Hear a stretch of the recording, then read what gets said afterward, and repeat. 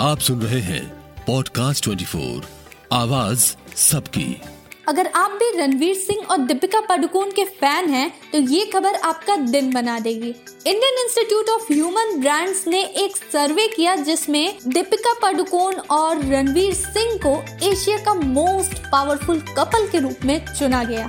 जाने माने अखबार साउथ चाइना मॉर्निंग पोस्ट के अनुसार डीपवीर ब्रांड, जैसे कि उनके चाहने वाले उन्हें बुलाते हैं, को सबसे ज्यादा मस्ती करने वाले और सबसे अलग माना गया है और उनकी कुल आय ने उन्हें इस साल एशिया के 4 सबसे अमीर सेलिब्रिटी पावर कपल्स में शामिल कर दिया।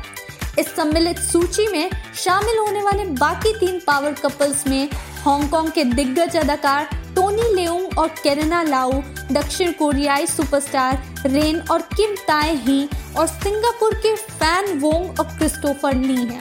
आपको बता दें, दीपिका पादुकोण भारत की सबसे ज्यादा कमाने वाली अभिनेत्रियों में गिनी जाती हैं, जिनकी नेटवर्थ 40 मिलियन की है।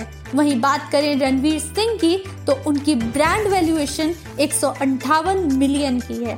अब ऐसे में एक तरफ है मस्तीखोर रणवीर और दूसरी तरफ है सुलझी हुई दीपिका। आपने अंग्रेजी में ये कहावत तो सुनी ही होगी, ऑपोजिट अट्रैक्ट्स ईच अदर, तो जोड़ी हिट हो भी क्यों ना। और इस तरह ये बनते हैं one of the Asia's most powerful couple. ऐसे ही और रोचक जानकारियों के लिए सुनते रहिए पॉडकास्ट 24 आवाज सबकी।